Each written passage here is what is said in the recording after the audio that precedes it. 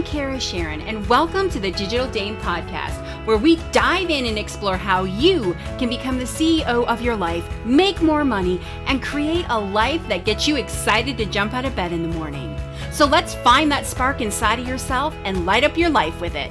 Are you ready?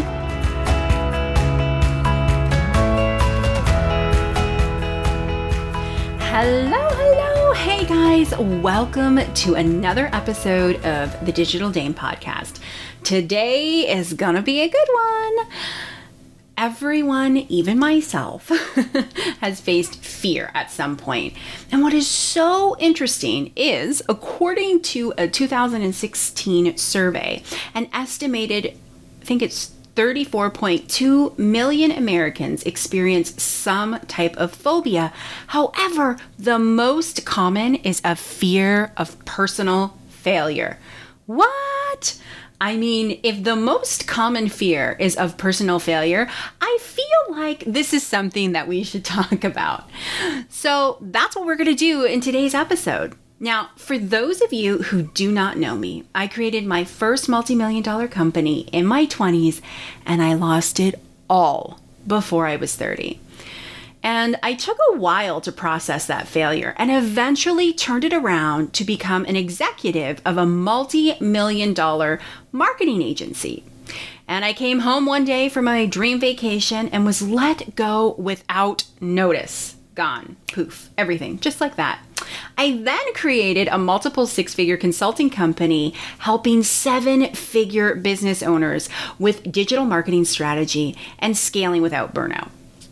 Now, I always say I feel like I have a PhD in resiliency. I feel like I've been kicked down a lot and I keep getting back up.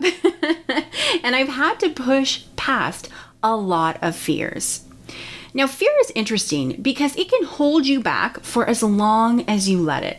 It is so powerful that so many people let fear dictate to them how they show up in life. Now, I love giving practical advice and tools to help us move past this crap that's holding us back. So I was recently talking with somebody who had a hard breakup. And this person was a hot mess, I'll just be honest.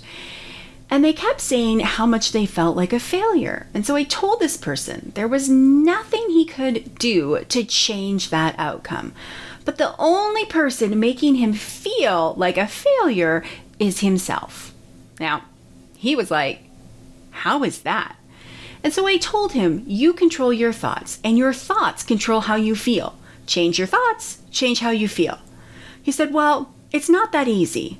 And I told him how I rebounded from losing millions of dollars is I changed my thoughts. And yes, the mind is stubborn and that crappy thought keeps popping back up. But you know what, my friends? You are the master of your own mind. And I think sometimes we forget how powerful we truly are. Now, for most of us, to move past our fear, we need to create a new thought. And we might not get it right the first time. But if you're persistent with this, I guarantee you can change the thought. The mind, like I said, is such a powerful thing. So years ago, when my daughter, who is now 15, okay, time flies so fast. Where does it go? She was maybe about six years old. We had lost my meme, who was my daughter's great grandmother. So meme is another word for grandmother. And so she was my grandmother, my daughter's great grandmother, and she missed my mem so much. And one night I went to tuck her in and she was crying and was saying how much she missed her. And so I told her my little trick. And I said, it works on me even as an adult. Now, side note, it does not work every time. I told my daughter all I wanted her to do was focus on going to, like as she was going to sleep, right? Was to think about Meme and ask her to come to her dream. So basically, I had said to her, listen, if you want to see Mem, you can see her in your dreams. You need to ask her. And so as you're laying there over and over and over, keep thinking it until you fall asleep, right? You need to keep thinking, Meme, please come to my dream. Meme, I miss you. Meme, I want to see you. Meme, please come to my dream. Meme, I want to see you. And over and over and over and over and over again until you fall asleep. So the next morning, my daughter came downstairs. She was bursting with so much excitement, and she was telling me how her and my Meme had the best tea party ever. And she was not so sad anymore because she knew that she could see her anytime. Now, like I said, it doesn't always work. So there were a few times in the future where she's like, Meme didn't come. And I said to her, well, maybe Meme's busy with the other angels. But I will say, when you focus on the last thoughts that you have before you drift into sleep, it can actually shape your dreams. And some people, though, like my husband, never dream, which I think is so bizarre. I'm like, how do you never dream? Like, I don't even know. Like, anyways, he never dreams. So maybe he dreams and he just doesn't remember it, is what I said to him. So it doesn't work on him, but try it for yourself, because repeat something over and over and over and over again until you fall asleep and see what happens. Play with your dreams. It's kind of actually fun. So I tell you this story just to illustrate how powerful our minds really are, right? That we can have that kind of control over our minds. So let's talk about some practical ways to change your thoughts about your fear. So the first thing you need to understand is that you need to challenge the thought. So I ask myself, is this fact or fiction? So fact is an actual fact and it actually happened. And what's so interesting is that if you start doing this on a regular basis, you're going to notice a lot of times you're telling yourself a whole lot of fiction and very little fact. Like, the fact means, is it the truth? Did it actually happen? That is what a fact is. Like, it actually happened. And even if it did factually happen, you can still challenge the thought of like, it can't happen, Anyways, we'll talk about that in a second. But anyways, I wanted to make sure that we knew fact over fiction. Okay? So let's say, I'm going to use an example. So let's say I had a client leaving my consulting company, and then that fear of failure sets in, and in my thought was, what if they all leave and I fail again? Like, what if I lose everything again? I've lost it all before. Like, what if that all happens and it all comes crashing down? So is that a fact or is that fiction?